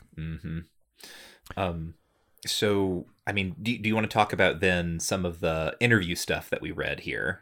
Yeah, let's talk about this. So this is an interview that I found because I was just looking for interviews about Thinner, like what's going on in Thinner, in the sense of like I was trying to get a sense of like, has King maybe talked about HIV/AIDS at the time? Did he say anything about like what he was going for? Did he talk about his references? Because sometimes you can find King talking about all those things, right? And so I didn't find that, unfortunately, but I found like this weird double issue of like I think the last issue of 1985 and the first or second issue of 1986 of Twilight Zone magazine. Mm-hmm. That's like we don't really have these anymore, or at least like the genre magazines that exist now are not quite this way. But it's kind of like half nonfiction, just interesting stuff for big nerds, and then half fiction. Mm-hmm. So, I think this issue is like the Stephen King issue from 86. Mm-hmm. And it's got like a story by him and an interview with him and then like a review of a couple movies or something like that too. Mm-hmm. Got a beautiful cover on it, by the way. I think this would have been when T.E.D. Klein was the editor. Oh, I didn't realize that T.E.D. I saw there's a couple interesting like people who were like involved in this too, mm-hmm. in this magazine. But I don't know who Winter... Douglas Winter. Yeah, Douglas Winter is the interviewer here. But so you and I were like... Douglas Winter is another horror fiction writer. Actually, when we were in Colorado, when we were going through those used bookstores, I found a couple of Doug Winter books, particularly ones that have been put out in special editions by Cemetery Dance. Oh, so it's all just part of the same cohort. Yep. I mean, and like T.E.D. Klein's agent, Kirby McCulley, was also Stephen King's agent, so... Yeah, right. So that makes a lot of sense. But yeah, so what stuck out for you? This is a long interview. It's like 4 or 5 pages, something like that. Mm-hmm. And you and I, we each had like stuff that stuck out to us. So let's just talk about it a little bit because I do think it's notable and maybe something that's going to be helpful for us for the next, 2 or 3 years of Stephen King stuff, like real-time years, not our episode years, but like, the next several years of Stephen King's writing. Because I think he's going to be returning to a lot of these ideas. So this actually has very little to do with what was going on in Thinner, but it's something that I had been thinking, particularly after last episode when we were discussing the Talisman and Wolf and kind of how he is read in the quote unquote real world parts of that novel as a person with an intellectual disability, and how this stacks on top of what you said about Tom Cullen in the Stand episode, with Tom Cullen as kind of like the Hobbit of that cast. Mm-hmm. So the thought that I had come to was like, I assume, or not assume, but it seems to me that Stephen King might believe in some way that the only way that a person could be both like good and happy, right? Like sort of at peace with the world and happy and like pleased would be if they could, the only way to be as easygoing as someone like Tom Cullen is to be a person with an intellectual disability, right? Like that there is a weird thing happening there where like King has a theory of like, let's say the human, where to be, like, you have a choice between like being fully cognizant or being happy, right? Which is really messed up and very problematic. But also like just gets confirmed in this interview where he talks about seeing riding a bus, I think in Colorado, with his kids, and realizing that the route that they were on serviced like a home for people with disabilities, and asking his children when they got off of the bus, like if they had noticed anything about the people on the bus, which also just, by the way, feels also really weird to like ask your kids that, like gotta like poll my children's opinions on this. And the kids didn't really, like, the kids apparently have no concept of intellectual disability, but they say, like, those people seemed happy. And his sort of follow-up comment in this interview is like, yeah, they did. Yeah, he says, so I'm trying to find it. Because he says it very starkly. I can't find it here, but he says it very starkly in the sense of where he's like, I believe you have to be mad to be happy. Mm-hmm. And so, no, you're right. I mean, it seems like he is espousing a very direct theory of like, if you're alive in 1985, if you are a quote unquote normal human being, right? Big air quotes, you cannot be happy. Right. Yeah. And that seems pretty wild to me. So what he says is, when we got off the bus, I said to my kids, "Did you make anything of those people?" And my daughter, who was 6 then, said, "They were happy people, weren't they, Daddy?" And I said, "Yes, they were happy people." Yeah. Right. And he says, follows that up. "A lot of horror writers and fantasy writers I know do laugh and smile a lot, and it is a facade because most of us are halfway to being crazy. I would guess just that down underneath, a lot of us are really certifiable." So he's saying he's a horror author, right? He writes the things he does because he's an unhappy person in kind of a fundamental way. Yeah. He's talking about feeling violent. We find out that the like you were talking about this before, that the Excedrin thing. Oh yeah, the in The Shining, one of the Jack's habits is dry chewing Excedrin when he has a headache, and sort of seemingly not knowing this, this is a thing that Douglas Winter says about King. In kind of his little intro to this interview, because he apparently spent like maybe a week or a weekend at the King's house, and was just sort of describing like their home life and stuff, and mentioned some of King's habits, and one of them is the dry chewing Excedrin. Yeah, which is like a fascinating thing. So this I think is really enlightening of books all the way up to Tommyknockers. Mm-hmm. So I'm at least up to that. So I'm gonna say this, or I'm just gonna read the whole thing. So this is Winter. Asking the question, you had a fairly fundamentalist religious upbringing, which comes out in many of your books. How do you measure that upbringing against your current religious feelings? This is Stephen King. Well, my religious feelings have not changed much over the years. They are as traditional as the stuff I write. They are not complete. I believe in God. I think there is a God. I suspect that Jesus Christ may have been divine. I believe what I write when I say that we live in the center of a mystery. Believing that there is just life, and that's the end of it, seems to me as primitive as believing that the entire universe revolves around the earth. On the level of conversation, the idea that offends me that you can spend 65, 75, 85 years of your life as a pilgrim, storing up not just data and conclusions, but some kind of wisdom, some kind of moral ability, and then one day you wake up dead and that's the end. Your brain is just so much useless clay, and they can carve you up and put you in the fields. I don't believe that. On the other hand, it's very tough for me to believe in anything about organized religion. I think Jerry Falwell is a monster, and I think Jimmy Swaggart is a monster. Part of me will always be that Methodist kid who was told that you were not saved by work alone and that hellfire was very long. The idea that the pigeon comes to polish his beak on the top of the Iron Mountain once every 10,000 years, and by the time that mountain is worn down, that's the first second of your stay in hell. When you are 6 or 7 years old, that kind of stuff bends your mind a little. So it keeps coming back in my fiction, and the major reason I think is that I still believe that most of the ideas expressed by Christianity, particularly the progression from the Old Testament ideas to the New Testament ideas, are morally valid, and they make interesting sounding boards for a lot of supernatural fiction. Mm-hmm. I think that is super important. I mean, obviously we've talked about that a lot, this kind of like pseudo-Christianization of the white that's appeared a couple times now. The idea, as you've brought up a bunch of times, that evil undoes itself, quote unquote. Mm-hmm. But here we've got King saying, "Yeah, when I'm playing in that universe, it's because I am playing in a kind of Christianized mindset." Mm-hmm. Yeah. He basically says here that like the fire and brimstone is good grist for the horror mill, right? Like, writing a story is kind of like being a vengeful god and finding the sinners that you're going to take up in your hand, which is what Thinner is, really. Mm-hmm. Oh, 100%. I mean, you can draw a line from whatever he's writing this, 83, 84, somewhere in there. Mm-hmm. He's writing Thinner, and then you can draw a line directly to a statement like this. And you're like, oh, yes. And keep this in our mind as we go through it. Keep this in our mind as we go through Tommyknockers, right? We're gonna run into this quite a lot.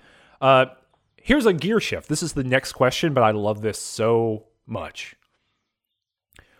Winter, when did you actually start writing? King, I can remember the first real horror story that I wrote. I was about 7 years old, and I had internalized the idea from the movies that when everything looked blackest, the scientists would come up with some off-the-wall solution that would take care of things. I wrote about this big dinosaur that was really ripping ass all over everything. And finally, one guy said, "Wait, I have a theory. The old dinosaurs used to be allergic to leather. So they went out and they threw leather shoes and leather vests at it, and it went away." That's so goddamn good. I wish he would rewrite that story. Right. Where's like the 1,000 page opus about the dinosaur ripping ass all over everything? The idea that it's ripping the language. You can see. Can you imagine being in the room with Stephen King, chewing Excedrin, going through this long answer about his like Christian history, and being like, "Oh yeah, and I was talking about this dinosaur ripping ass around everywhere." I love that so much. It's so good to me. There's some other stuff here that is pretty interesting. He walks through his career. I'll put a link to this in the show description so people can check it out if they want to. The whole issue is pretty interesting. But one thing at the end really stuck out to you, right? Is that the part where he says he owns a nuke? Yes. Yeah, that part. Yeah, I think he's being a little facetious here, right? But he's yeah. I'm pretty sure. I'm trying to cover my bases. I'm hedging here in case Steve does own a nuke. He basically says that the implication is that because this comes after a sort of long discussion he has about like how much money he's making, like how big his advance was for Carrie, right? How that really just like absolutely changed their lives. And he gets to this point where he says, well, you know, there's like the implication being like, I'm paying so much in taxes that of all of the nukes that this country owns, one of them has to be mine. And like, what I want is for the nuke that I own to stay in its silo. Yeah. And then he says, what's so interesting is like, I think that people need to do something about it. Like, you can't just, like, sit at home and, like... I mean, he doesn't say... It's the 1985 version of, you can't just sit at home and tweet. Yes. But it's like, Steve, what do you think you're doing? Campaigning for Gary Hart. That's who. Yeah, that is. That comes up here as well. Yeah, so the thing that I have come back to since The Stand is that all of those things are laying around waiting for somebody to pick them up. He's talking about like the gadgets and things, you know, the gadgetry. And I get haunted by the idea of gadgets because that's all it is. Gadgets. It's all stuff hooked together with rubber bands and Elmer's glue. It's all insert tab A into tab B. We love things like that. So now we have nuclear bombs. We have stuff that can kill 20 million people in 12 seconds. CBW, nerve gas, the nukes, all of this stuff. It's just gadgets. That's all it is. Our technology has outraced our morality, and I don't think it's possible to stick the devil back in the box. I think that it will kill us all in the next 20 years. Every day when I wake up and turn on the news, I wait for someone to say that Paris was obliterated last night. By a gadget. It's only the grace of God that has kept it from happening so far. But at the same time, I think that you have to try, so that if we do go on after we die, when we discorporate, we can look around at the discorporated spirits of our dead kids and say, hey, I tried, my hands are clean. You've got a kid who's 12 years old. What are you going to say to him after the big one goes up? Even if we don't go on, if you've got 12 minutes before the missiles land, you turn around and the kid says to you, I understand the world is ending, Dad. What did you do to stop this from happening? And you say, well, I played my Doors tapes. It doesn't work. I gave to CARE. When the UNICEF volunteer came to the door, I gave what I could. You can't say that. It's not sufficient. And particularly, it's not sufficient for me because I own my own nuclear missile silo somewhere in Kansas, I think, with my taxes and all. That's mine. That's my Titan missile. I paid for it with my tax dollar over the last 10 years since Carrie. They are my cinder blocks. It's my liquid oxygen. That's in my veins and that's in the veins and in the fuel tank. It's my warhead. And I would like to do something about keeping it in the hole in the ground. And then Winter, like, obviously this was edited, but it just moves on to Winter. What do you see as the most essential element of a good horror story? Yeah, just what a bleak thing. Yes. What a bleak thing to be walking around with. You know, I bought a nuke. You know, right. My tax money is doing that. And, you know, you really get a sense... It really is interesting to me because there's so much of this like 1970s and 1980s, what I would say like center-right impulse in King, right? In the way that he writes characters, in the way that he kind of produces a narrative universe with assumptions that, you know, I would not say are particularly left-leaning, especially at the time. And yet, like, clearly, like, in his, like, day-to-day politics, he really is pushing, you know, at least Democrat, right? You know, center-left. But I think this is also really enlightening for that, right? So this is from the same interview. So Winter says, you have worked right next door in most of your fiction, using Maine settings, even creating an entire fictional Maine landscape. Has life in Maine been an influence on your fiction? So King says, I don't really know because I'm really too close to that thing. I am a part of that landscape because I've lived in Maine almost all my life. I was born there and I've lived there full time since 58 or 59 when we moved back after 4 years in Connecticut, which was the only urban experience we had until we moved to Bangor a few years ago. And Bangor is not exactly New York with 35,000 people. All I can say is that Maine is a rural existence, and in that sense it is universal, but only to rural people. The majority of our population lives in cities, and some of the success that I've enjoyed may be a longing for rural scenes. So like people who read the book are yearning for rural stuff. Back to King. In a realistic sense, or in the sense that realism affects myth in the story or idea in the story, we could dig into that all day. In a realistic sense, or in the sense that realism reflects myth in the story or idea in the story, I hate the country. I love Maine and I hate it. There's a bitter feel to the real country. When you think of Maine, you probably think of lobsters in the seacoast and Bar Harbor and sailboats and all that stuff, but the real country is poor people with no teeth. Junked out cars in people's yards, poverty, food stamps, hostility to the people who use food stamps, indigenous Americans who drink too much. That's not the word he uses, because it's expected of them. Mm-hmm. A kind of grotesque comedy of people who are so out of touch with the rest of the world that sometimes they live in their cars. They live in pup tents in the woods with great big color TVs inside them. I could go on, and none of it really means anything except to say that I also love it. I love that Joe Camber in Cujo, but I also hated him because he was an asshole. But he was my asshole. Not in the physiological sense, you understand. What I mean is that I know the guy and I love him because he's like me. Mm-hmm. And look, there's occasionally on this show where we've gotten to point at something that Steve has said and go, hey, we got that right. Mm-hmm. By just reading the books. And holy shit, we got this one right. Yeah. Like it's all like self-hating, self-loathing around, class background and where he comes from and where he is. That's the whole nuclear weapon thing. Mm-hmm. The cost of getting rich is being a rich guy. Right. And producing all the things that rich people produce with the money that they make. And the cost of being a poor person is being a profligate asshole. Right. There's this bizarre thing that happens in that description where it's like, on the one hand, these poor people, right, who are so impoverished that they don't have homes, that they're living in their cars, that they're living in tents in the woods. And then we've got like Fox News slipping in on the other side being like, and they've got giant color TVs in their pup tents.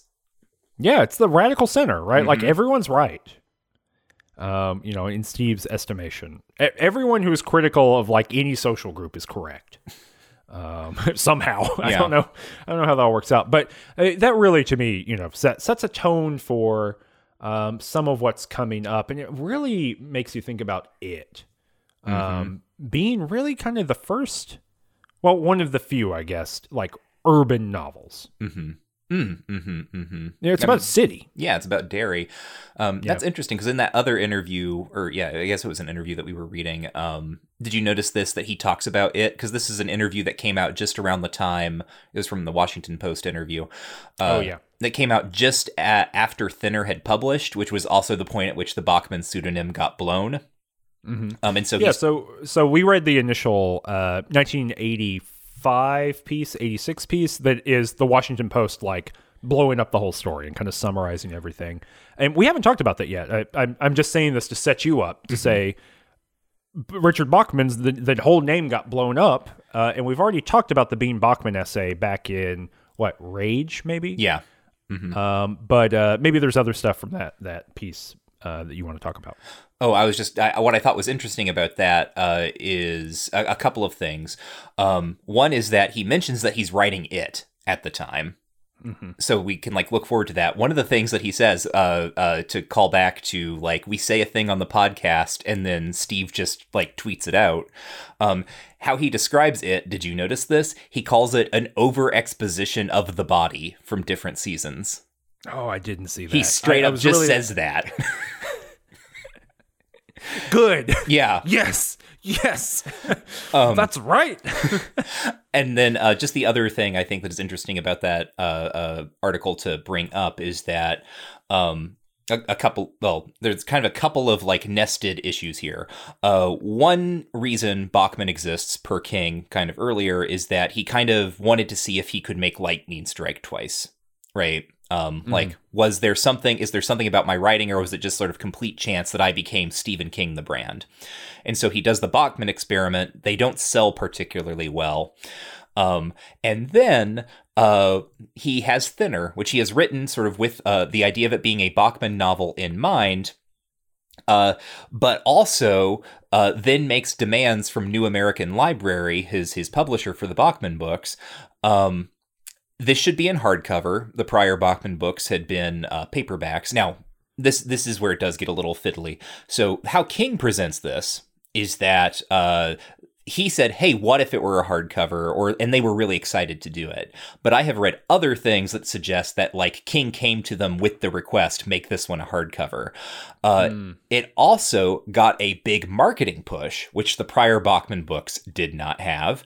And so even before the pseudonym was blown, it was the best-selling Bachman book by far. And in fact, it was, I think, because it was so best-selling, because it was being pushed into the same circles of like Book of the Month clubs that King was regularly, like, this is all of my mom's Stephen King books that she owned were things that she was getting from like book clubs.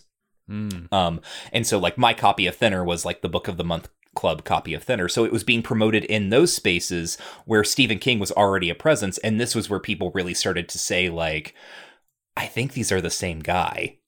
Like, if not, like, something weird is going on. So that is something that is happening here. The other thing is that the way that King presents it in the Washington Post article is that this was his way of trying to get around only being allowed to publish 2 books a year. Yes. Right. So it was his way of kind of strong-arming the publisher into showing that, like, no, I could publish 4 books a year. And this is the part of the article where he gets in on talking about, like, it and everything, all of these upcoming things that he has that he wants to publish all at the same time.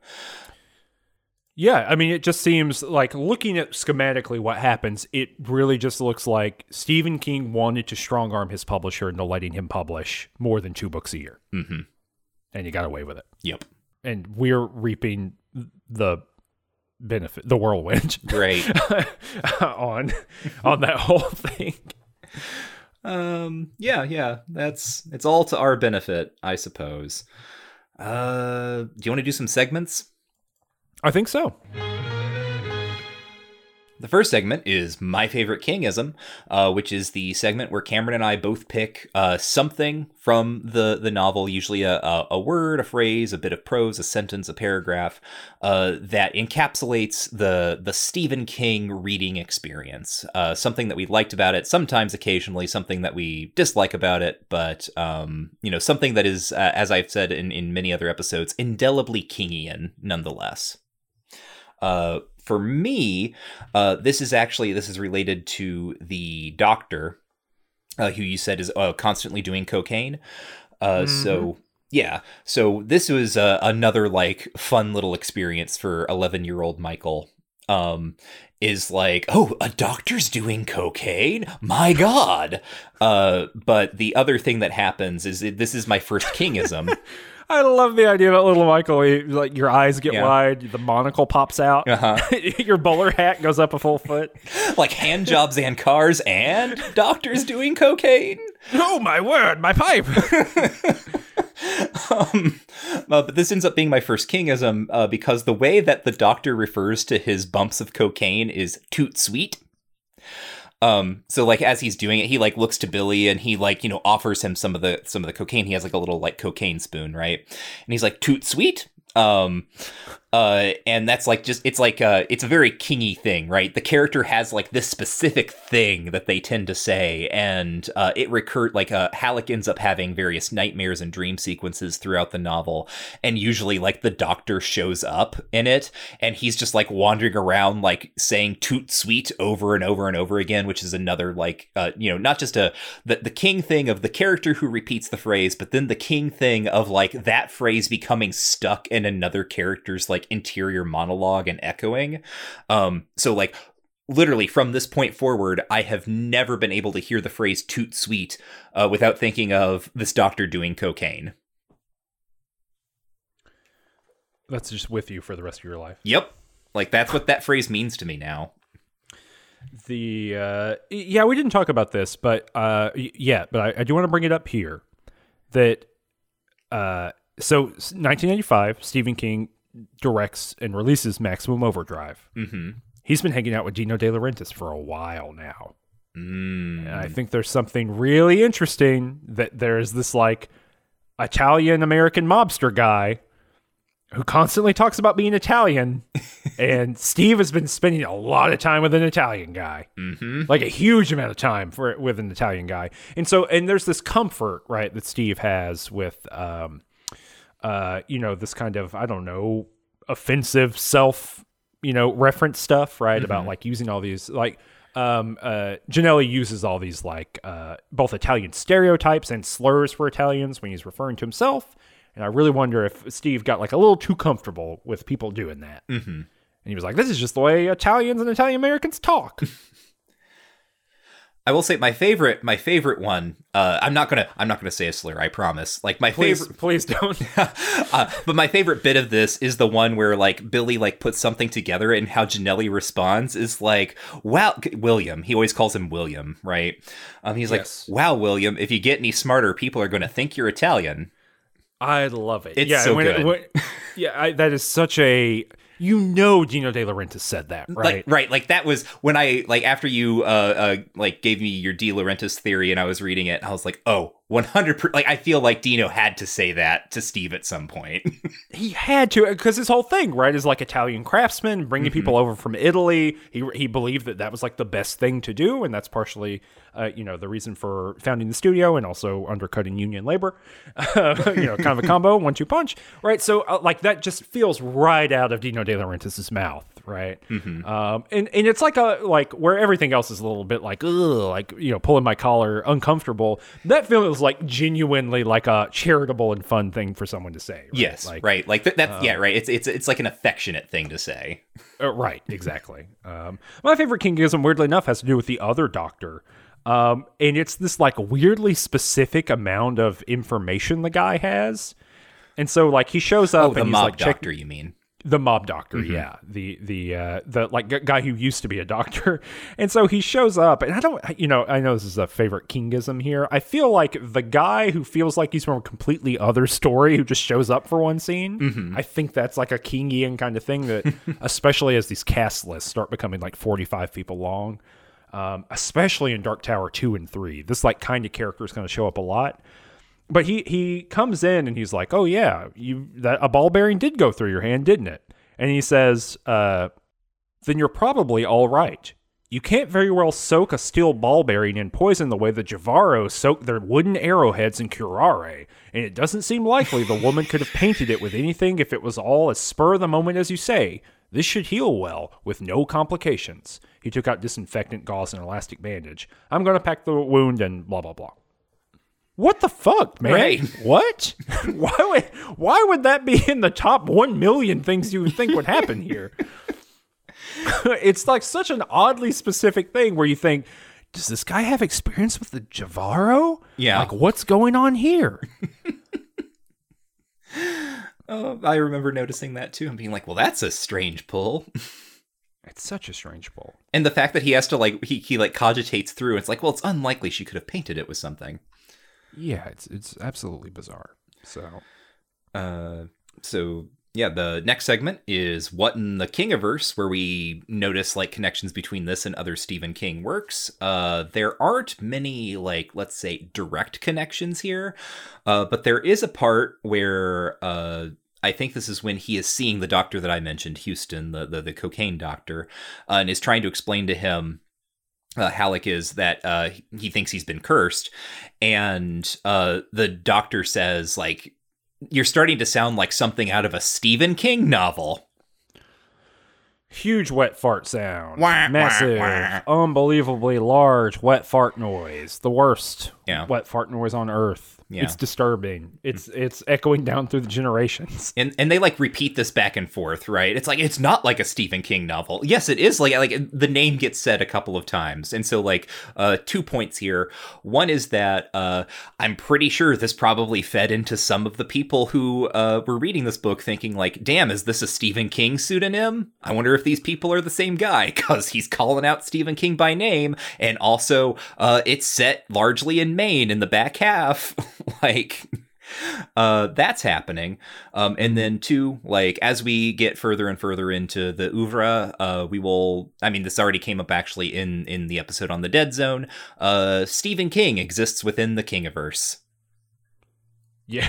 Right? People read Stephen King novels within later Stephen King novels. Yep, that's true. Right? Don't they? Also, additional thing in Kingiverse, Maine is in this novel. Yes, the well-known Maine. Mm-hmm. Next segment is Uncle Stevie's Mixtape, where we talk about the music from these novels, because Steve loves some music. Not that many in this one. No, not really. Just 3 songs that I could notice. You didn't add any that you picked up that I missed, so I guess it's just these 3. I don't know. How do we want to do this? I missed the one in the middle, too, so I actually only noticed the first 2, or the first and the third one here. Let's just talk about them in a general sense. We can rate them since there's only 3. There's Jerry Jeff Walker's Mr. Bojangles. What do you give that, Michael? It's not good. I don't know. It's just like some weird country song. Now, didn't Bob Dylan cover this song? He might have. 1 star. Yeah, 1 star. Let's say it. The Impressions, G-Word Woman. Yeah, it's I chose this version because it's been covered a couple of times, but this was sort of like the oldest one, and how it comes up, it's not named within the text. It's like Billy thought of an old song, and so that's why I went with kind of like what would have been like, I think, like Teenage Kings Association. This is like a kind of normal, like, sort of doo-wop song. Would be better if it didn't have that word in it. I guess it would. Yeah, I'd feel more comfortable like with it. Yeah, I don't. Yeah, and also I don't know. I was listening to it before, and it's just kind of a little bit of like a dial tone of a song. Mm-hmm. It's just not for me. Mm-hmm. Then the third one, Rolling Stones, Under My Thumb. Now, this is a weird one. This is a truly strange one to rate. Because song, great. Mm-hmm. Rolling Stones classic. It's whatever.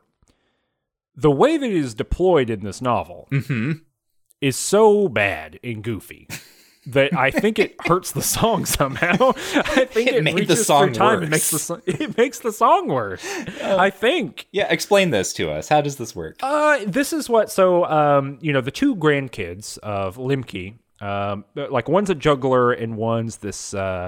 She's the one who shoots ball bearings, basically, and they, they're part of this kind of carnival-esque kind of deal going on. And so the grandson at one point when Janelle's running around. The grandson is hanging out and listening to music. And so Janelle's able to sneak up on him. It's a real Hitman, kind of scenario here. Point of interest, guy listening to music. Opportunity, guy listening to music. Guy on his Walkman. Guy on his Walkman. And so Janelle clubs this dude and he chokes him out. And then his, so he's like, he makes him pass out. He doesn't kill him or anything, but he, chokes him out and makes him pass out. And I think it's when the headphones fall off, he knows he's listening to Under My Thumb. Is that right? And so it's like, haha, you get it. Like, he's under his thumb. Yeah, because then he ties him to a tree. He's dominating. And the song itself, right, is this like, well-known, misogynist song, right? It's about like making a woman do what you want. And then he ties him to a tree and plays it really loud. But it's just it's like when someone says a line in a movie and then a song begins playing. Let me give you an example of an infuriating way that this happens. Hold on. I can't remember the dude's name. Alex Cameron, the Australian artist, has a song called Happy Ending that came out a few years ago. And it played over the end credits of like 4 things that I watched. Jesus. And it was infuriating to me. It happens in one of the episodes of Search Party. I remember that. And right, but it's just this like clunky, unartful, thin. And the fact that the Rolling Stones made a song that could be deployed that way means that the song is bad. So it's going to be 2 stars. All right. It's better than anything Bob Dylan ever made. That's true. Like, it can't be 1 star, but it's 2. Well, okay. I guess that wraps it up. Next month, we'll be moving into 1985 with another short story collection, finally, Skeleton Crew. And it's a big one. Is it true? Is it a big one? It's I think like 600 pages or something. Lord in heaven, what? Yeah, Skeleton Crew's a thick short story collection because not to burn pod for next month, but more like long stories. Well, it has The Mist in it. Yeah, I know, which is a full ass novel. Yep. And it also like collects some things from like the Night Shift era that didn't get collected in Night Shift. So it's kind of like, doing mop up on early career King in a way. Interesting. Well, I've read Skeleton Crew a whole lot, but I will say like several times. I think I'm 99% sure it was my first Stephen King novel or, work, full book. But also I will say that I've read the stories I like out of that thing a lot, and I've read the stories I don't like out of that thing maybe only 1 time. So it's going to be an interesting thing to revisit. Yeah. I don't have, I've read it. I don't have strong memories of the collection itself. I tend to remember like individual short stories. So I'm interested in kind of like reviewing it as a whole object once more. Yeah, that's going to be exciting. Cool. Great. Well, that's the end of the episode. Yeah. You want to remind us what we're doing it for? We're doing it for Steve.